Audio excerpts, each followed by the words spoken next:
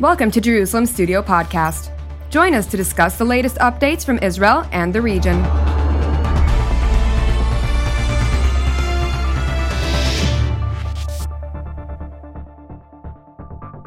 Shalom and welcome to Jerusalem Studio.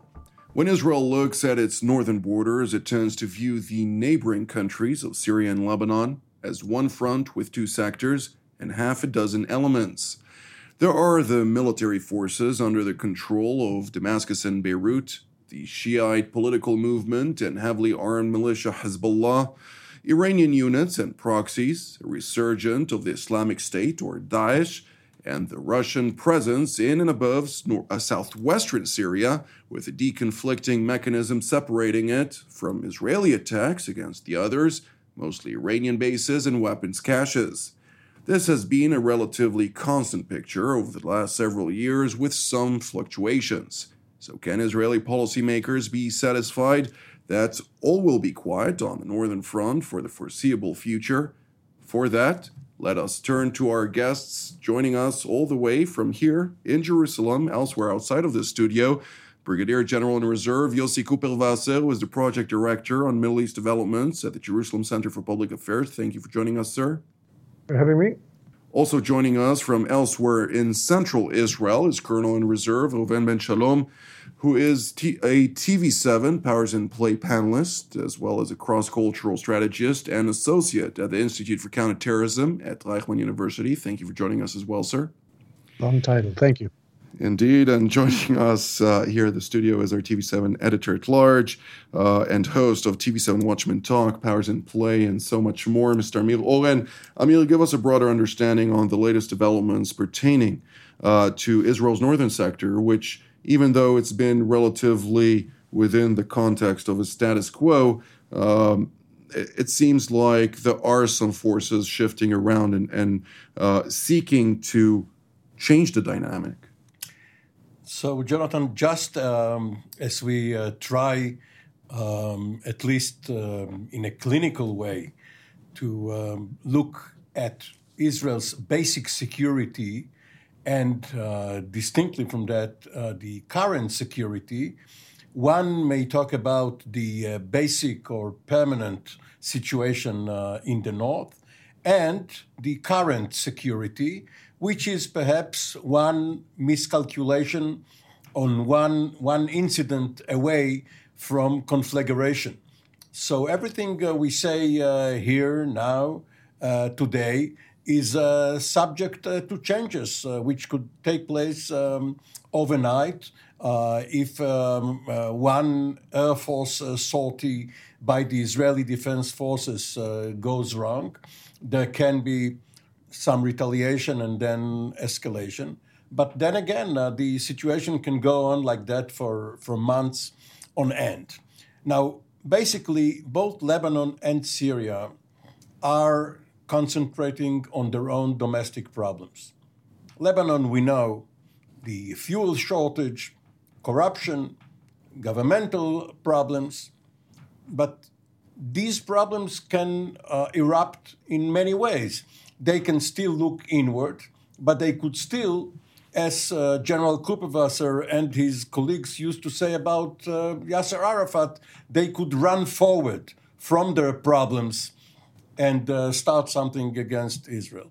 In Syria, the Iranians are there and they are being hit by Israel.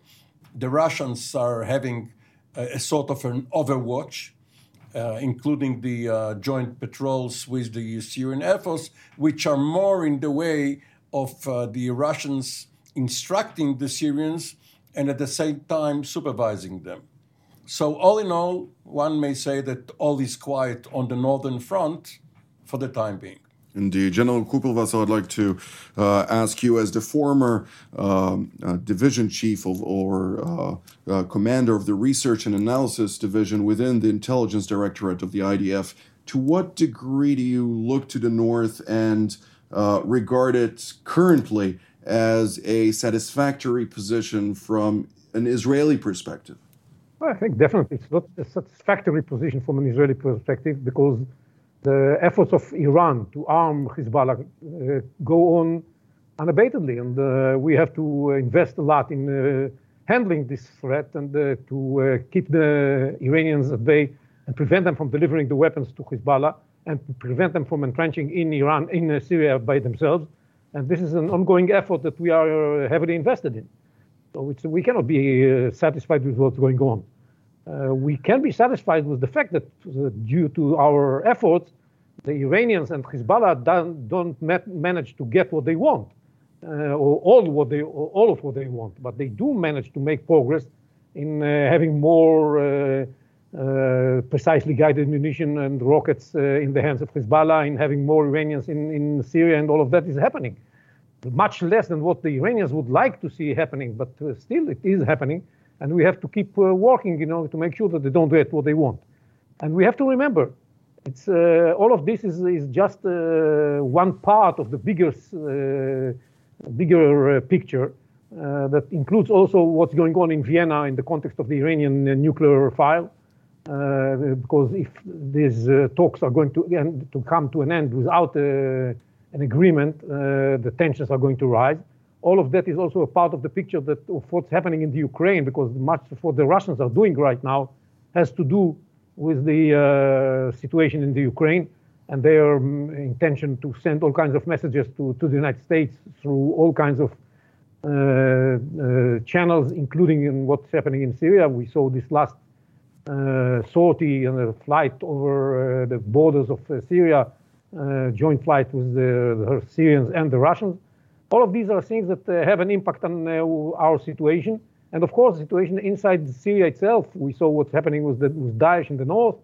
And the situation, of course, in Lebanon itself is also unstable, and a lot of tensions over there. And the economic situation is so difficult that, as Amir said, one of the ways open for Hezbollah to sort it out is to escalate. So all of these are things that we have to keep in mind when we look at the situation in the north, and we have to be very much on alert and make sure that we don't make mistakes, and make sure that we don't allow the enemies of Israel to have more power in this front to cause damage to Israel. You referred, of course, to the joint aerial maneuver or patrol of Russia and Syria serving as a signal.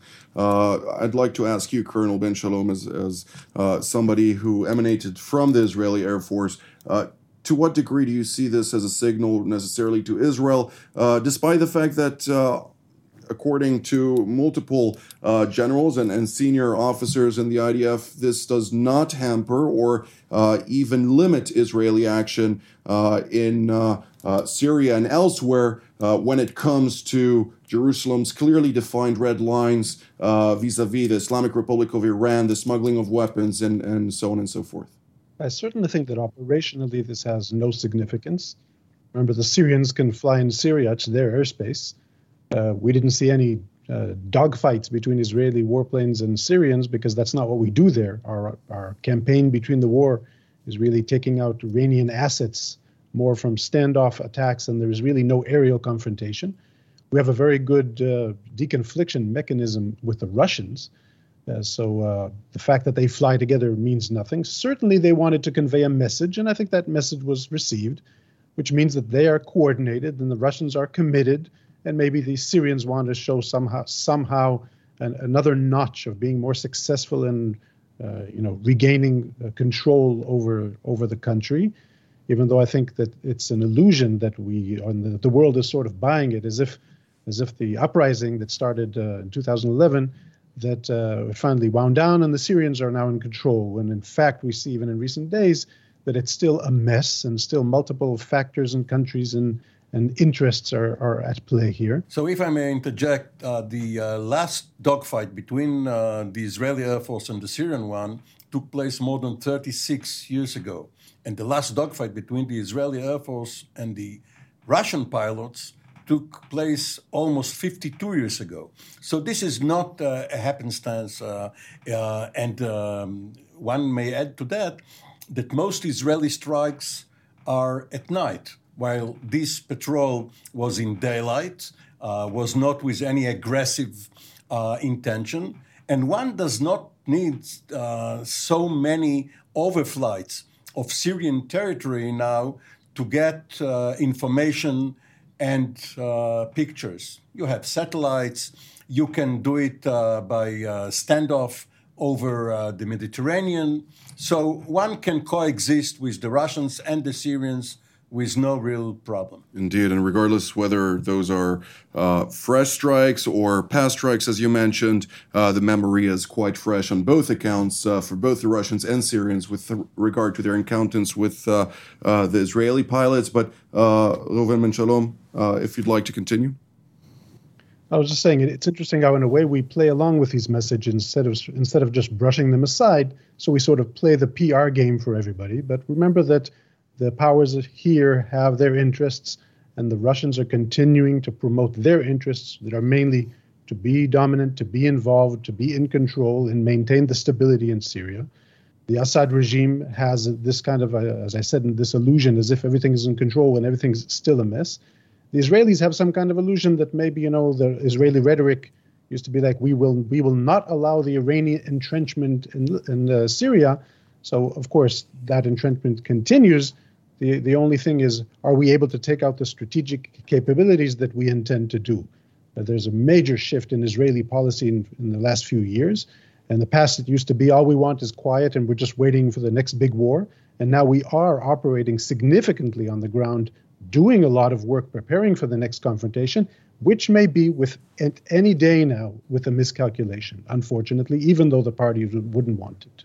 Indeed. And I'd like to ask you, General Kupelwasser, you spoke earlier about the JCPOA, the talks currently undertaken in Vienna to try and revive this document. And if the parties will not reach such a revived understanding or agreement, the situation in Syria or northern Israel may well escalate. But if I remember correctly, following the 2015 deal, when they reached the agreement and implemented it then in 2016 onward, we saw the former Iranian foreign minister, Mohammad Javad Zarif, then travel throughout the region, including in Syria, in Lebanon, and elsewhere, to bolster and embolden the proxies, notifying them that they're going to support financially with the means that this piece of document was granted to them, billions of dollars in order to further Iranian revolutionary understandings, calling it, of course, the axis of resistance and the whole rhetoric and charade that the Iranians bring with it. But ultimately, whether there is an agreement or not, things are going to escalate. I think regardless of whether there is going to be an agreement or not, the Iranians remain committed to their goals. And their goal is to spread their radical view of Islam all over the Middle East and the rest of the world later on, and to get rid of Israel. That's the basic goal. And they are going to continue supporting Hezbollah, whatever comes. That's clear. It's going to be easier for them to do that if there is an agreement, because they're going to have much more money to support this effort. But they are going to do it even if there's no progress. And if there's no progress, the reason for escalation is going to be that if they keep moving towards having the capability to produce a nuclear weapon, which is what they're doing as we speak, then we may approach a point where the Americans are probably going to put more sanctions. That was alluded to by Rob Malley yesterday in the State Department. And or by Israel, who's going to say, okay, we cannot allow this to continue the way it does, and we have to do something that is more painful than just sanctions, and that's something that may cause great attention, and we all understand how big the dangers are in this context. And the fear is that if something like that happens, Nasrallah and Hezbollah are going to be asked by the Iranians to get involved, and we have to be prepared for that eventuality. That's where we stand, and we have to. That is the reason why they support them as they did in the last several years, and this is the reason why we are working so hard to prevent them from getting this support through Syria in the last couple of years. That's exactly the game, and the question is how this escalation is going to look like, and not only whether it's going to be an escalation. An escalation is probable if there is no agreement. And if there is an agreement, there's going to be a dangerous situation for Israel, because Hezbollah and the Iranians are going to have many more resources to support their effort to get better prepared for an escalation, and we are worried about that as well.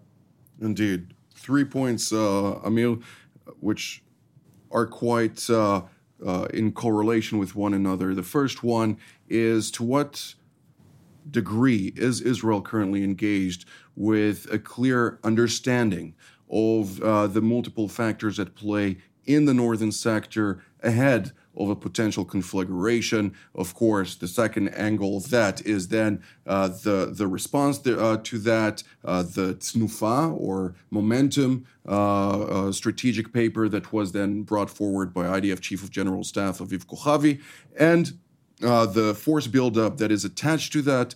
Then, of course, also looking at the situation and bringing into the factoring understanding the international perspective to the political will or the public understanding of the necessity to launch possibly a preemptive operation to then root out Hezbollah's capacity, because if I'm not mistaken, if an understanding or an arrangement will be revived between the international community and the Islamic Republic of Iran with regard to the nuclear file, this would mean the emboldenment of Hezbollah, cash flooding into this organization at a time when Lebanon is broke.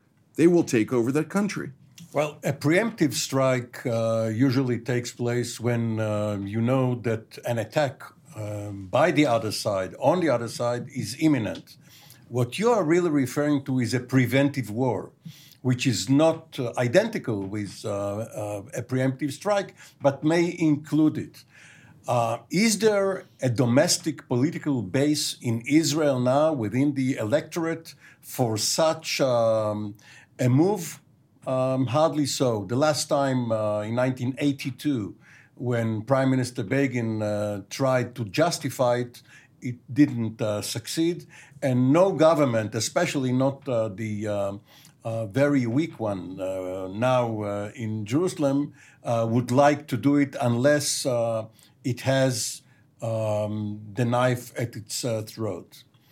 However, Israel has 4 neighboring Arab countries: Egypt, Jordan, Syria, Lebanon.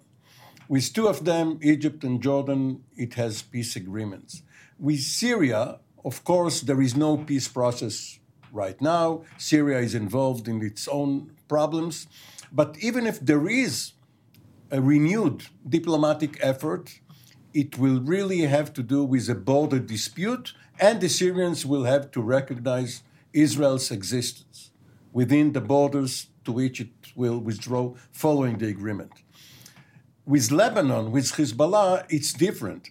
There is no dispute between Israel and Lebanon, but Hezbollah, as you said, is a proxy of Iran's, and Iran is governed by a die-hard regime, at least as long as Khamenei is in office and living, and there is no agreement to be reached with them. And as far as we know, no one is even talking to the other side. So yes, it's dormant, but it could erupt at any moment. And what the Israeli Defense Forces have been doing for many years now, ever since 2006 at least, is try to build up and adapt the right force for the right mission in order for it to be a very swift and lethal operation for less than a week. Colonel Ben Shalom, your take? I think that perhaps we should stop being a typical democracy that's afraid of the next war and just calculating everything, what will happen if there's a miscalculation, and God forbid we reach a war. I totally agree with General Cooper-Wasser that we have to assess the situation according to the long-term goals of our rivals, mainly Iran. We have to respect the fact that they have long-term goals, and it's not a calculation of what's going to happen tomorrow morning. They will promote these goals, and they won't rest until they achieve them, which means this is the long game.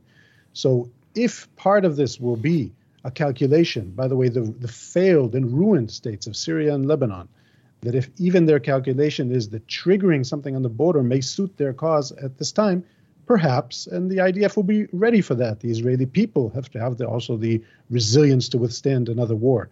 Remember that we Israelis like to talk about existential threats. We do not have an existential threat yet. Iran does not pose an existential threat before it crosses the nuclear threshold. So I cannot speak in terms of being terrified of the next war. I hope it never happens. Right now, my concerns are even looking at the suffering of our neighbors in Syria and Lebanon. These countries are failed. And by the way, their leadership has miserably failed, diverting so much attention and resources to wars. If it's the Assad regime internally, if it's Lebanon, so much attention to Israel that poses absolutely no threats and no claims whatsoever. So theoretically, there could be peace tomorrow morning because nobody wants anything from the other, right? Wrong, because we're talking about, again, these long-term goals of Iran towards us. So that's my recommendation. I think we're certainly going to see war. The only question is if it's next week, next year, or in 5 years. Well, I'd like to ask a question, General Kupelwasser, which will also quite intrigue Colonel Ben Shalom with regard to the Chinese involvement in Syria. We're seeing just a couple of weeks ago an MOU signed between the ambassador of China with the head of one of the institutions in Damascus with regard to the Belt and Road Initiative, which the Chinese have now received all the cards within also the context, of course, between the Russian-Chinese understanding of Russia then assisting Beijing in pushing forward this initiative to start and rehabilitating Syria and connect it to this regional/global endeavor, which would then increase Chinese involvement in that country. And the fact of the matter is, possibly hamper Iranian endeavors, considering the fact that the Chinese also have their own agreement with the Iranians with regard to the 25-year contract of up to $400 billion US. Would you like to elaborate? I think for the time being, China is a less important player in Syria. Yes, they're trying to take advantage of their capabilities and in line with their Belt and Road project, have some more involvement in Syria, but they're not a major player. It's Russia and Iran. And yes, the role played by China to some extent is not to the liking of Iran, who's expecting to get rewarded for the support it gave to Assad and be given the right to choose whatever they want in the rehabilitation effort and gain some money out of it. But the Iranians are making their gains simultaneously in the ability to bring more people, more Shiites to Syria and to turn Syria into a more Shiite country. And they take control of areas that were evacuated by Sunnis and turn some Sunnis into Shiites as well. And they believe that this will enable them later on to gain some economic benefits also. And I think that for the time being, China is not the main problem we have in Syria. That's it may happen in the very long term, but not tomorrow morning. Indeed. We have other things to worry about, and we should focus on them. I think coming back to what Colonel Ben Shalom said before, it's so evident that while we see all this destruction in Syria and we see the terrible conditions in Lebanon, you see Israel. And these are the countries that are supported by Iran. And you see what's happening in Yemen, the total devastation of the state. And then you look at the countries that cooperate with Israel, and you see their situation. You see our president visiting the United Arab Emirates, and you see the progress that the Emirates have done. To the extent that the Yemenites say, no, this must be a Jewish settlement about the United Arab Emirates. It's these are the two conflicting or contradicting messages that are fighting each other in the Middle East. Either you want to cooperate with Israel or you want to cooperate with Iran. And see what's going to happen to you if you cooperate with Iran, and see what's going to happen to you if you cooperate with Israel. And these are the contradicting messages that we have to be aware of. And unfortunately for the Iranians, their message is less convincing. Colonel Ben Shalom, closing statement from you. Who's talking about human suffering? That's fascinating. The big powers at play here don't care about the human suffering or not dealing with that. talking about Iranians. Chinese, of course, have their calculus of Belt and Road and economics. Russians, Assad regime. No, so we are talking about human suffering. We have to look at the devastation there. No water, no electricity. And that is a very important part of it, because when you have regimes that don't even care about human suffering and all they care about are their strategic long-term goals, then that's the fight. The United States is not in Syria now to conquer anything, right? To look for stability and for promote the better life for the people there. So I think the clash here between strategy and humanity is mind-boggling. Well, the few numbers, of U.S. troops in Al-Hasaka and Tanf are not really a factor for combat, but they are a presence just by raising the American flag. Mr. Owen? For the last 6 years or so and into the foreseeable future, the president calling the shots in Damascus is not Bashar Assad, but Vladimir Putin. And Russia is in Syria for the long term, even though the United States and China and Turkey and others have their own interest there. So Israel will have to cut a deal eventually with Russia in order to see its northern border safe and secure, unless it has to take matters into its own hands. Indeed. General Kupperwasser, last sentence. I will just repeat it. The situation is very dire at this point of time. Not necessarily because of what's happening inside Syria, but because of what's happening around it. And we have to be very much on alert and keep track of what's happening. And that's the most important thing. Indeed. Well, this is all the time that we have for today, so I'd like to thank General Kupperwasser, Colonel Ben Shalom, and Mr. Owen for being part of today's panel, and I'd like to thank our viewers as well, and we will see you next time.